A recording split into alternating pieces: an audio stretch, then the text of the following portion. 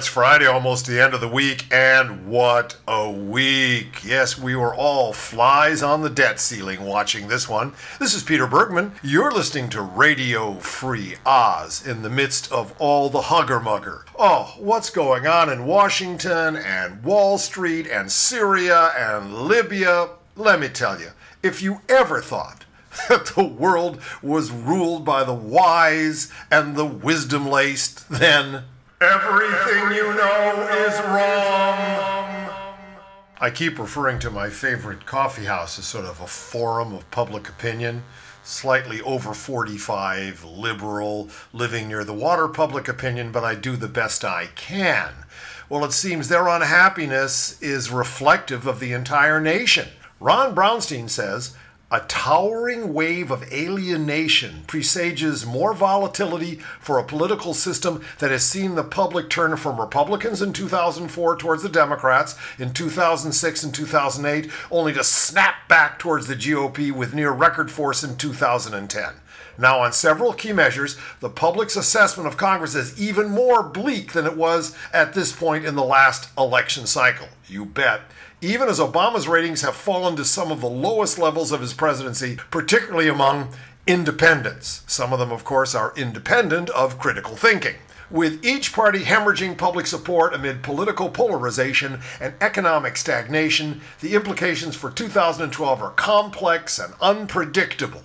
American history lacks a true example of an election in which voters turned out large numbers of incumbents from both parties, but to some observers, that no longer seems impossible amid the declining support for both Obama and congressional Republicans. So, the fact is that there actually is more anger being pointed at the Congress and specifically at the Republicans than at Obama. And his people suffer what's going to be going down for the next year because we're looking at toxic gridlock. And hopefully, under the leadership of the Joan of Arc of California, Nancy Pelosi, the Democrats will literally draw a line in the concrete and write in with their fingers, enough is enough, mofos. Well, the Republicans did take a hit. House Speaker John Boehner boasted this week that he got 98% of what he wanted out of the debt and deficit negotiations with the White House and Senate Democrats. I guess the other 2% he didn't get is a special, always reserved golden seat at happy hour in Georgetown. But Boehner's apparent victory may be a Pyrrhic one. 57% of Americans disapprove of the way Boehner is handling his job, according to a New York Times CBS News survey released last night. The Speaker's disapproval rating is up, get this, 16 points since mid-April, and is 10 points higher than the 47% who said they disapprove of how President Obama is handling his job. So the way it really comes down is that people are judging the Republican Party not by anything except what Boehner is doing, because the rest of them are even crazier. A plurality of respondents said the Tea Party has too much influence in the Republican Party. Ya think? That was 43%.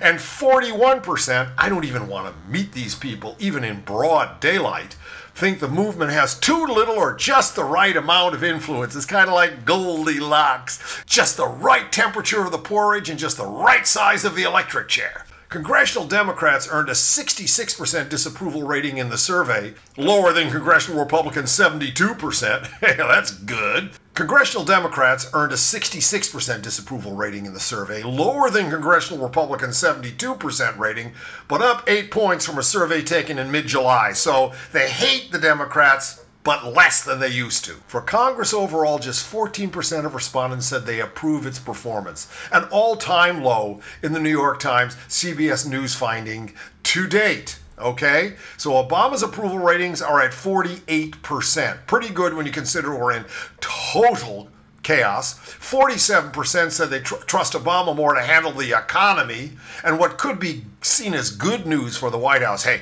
they are hungry. They are on their hands and knees lapping a dry bowl of good news. Hey, any good news in a perfect storm. Well, if you aren't one of them standard deviants, that was a lot of statistics. You know, I've asked you all to get up there on the site and push the green button and support Radio Free Oz to keep us on the air. You're doing okay, but there's not enough green coming in, so unfortunately, we're going to have to take sponsors to fill the bill. And here's our first. Hello, this is Beaver Foreskin, president of the Club for Unnatural Growths. We believe that every member of the club has the unalienable right to keep what they steal. But what about all you sub-billionaires? Just because God has turned his face from you doesn't mean you can't go home and drown your shrunken aspirations in the bathtub. The Club for Unnatural Growths is a proud puppet of Double Cross America, the super PAC where every anonymous buck is worth 100 common cents.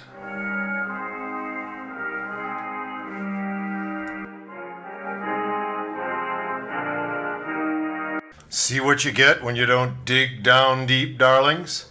Well, now I'm going to turn to Paul Krugman, one of my favorites. Here's his op-ed called The Wrong Worries.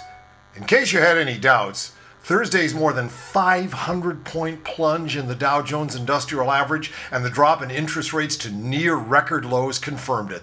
The recovery isn't recovering, and Washington has been worrying about the wrong things. By the way, interest rates on T-bills today, at least briefly, went into the negative, so people are willing to pay a little premium just to be in something they think has some sort of security.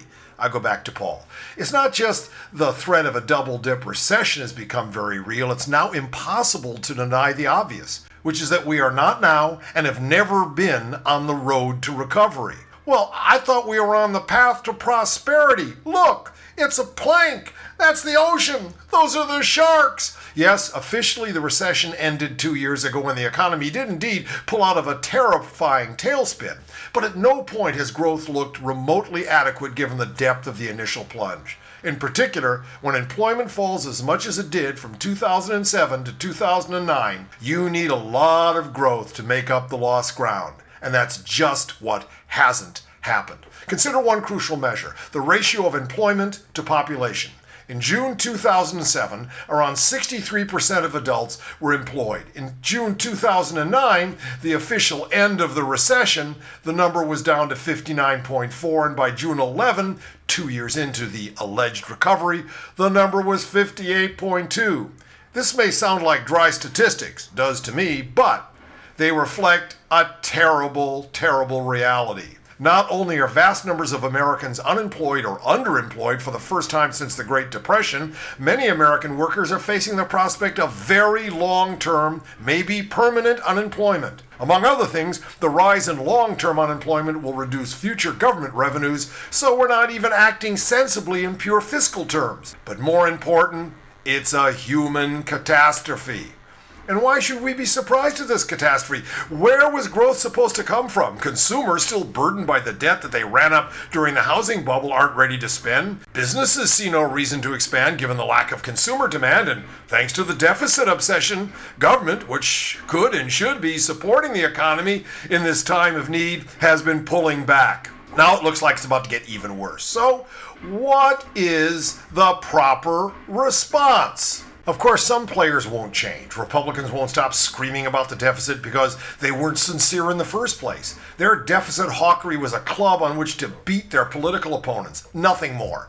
Which became obvious when any rise in taxes on the rich was suggested, and they're not going to give up that club. Well, it's time for all this to stop. Those plunging interest rates and stock prices say the markets aren't worried about either U.S. solvency or inflation. They're worried about U.S. lack of growth. And they're right. The point is that it's now time, long past time, to get serious about the real crisis the economy faces. The Fed needs to stop making excuses, while the president needs to come up with real job creation proposals. And if Republicans block those proposals, he, Obama, needs to paste on a pair and make a Harry Truman-style campaign against the do-nothing GOP. You go get 'em, Paul. And now it's time for another of those necessary commercials. Crud Lite, the beer that's watered down upstream where the fish don't swim and the sun don't shine. At the end of another long day of working down in the dumps, time to pick yourself up and take yourself home for another one-nighter with a six-pack of Crud Lite. Party on, partner, until the crud runs out or your liver shuts down. Crud Lite is a deniable byproduct of Alzheimer's Brewery, Rehab, Colorado. Yeah, I know today's been trolling a lot of woe, and maybe I should just go down to my local liquor locker and pick up a couple of 6-packs of Crud Lite, or maybe some Bear Whiz, you know? It's in the water. That's why it's yellow. Well, this has been Everything You Know Is Wrong for this weekend, or the last day of this week. You've got the weekend off. You have yourself a good time. And if ever you get uptight about all that's going down, just remember, it's no big deal, because everything you know is wrong.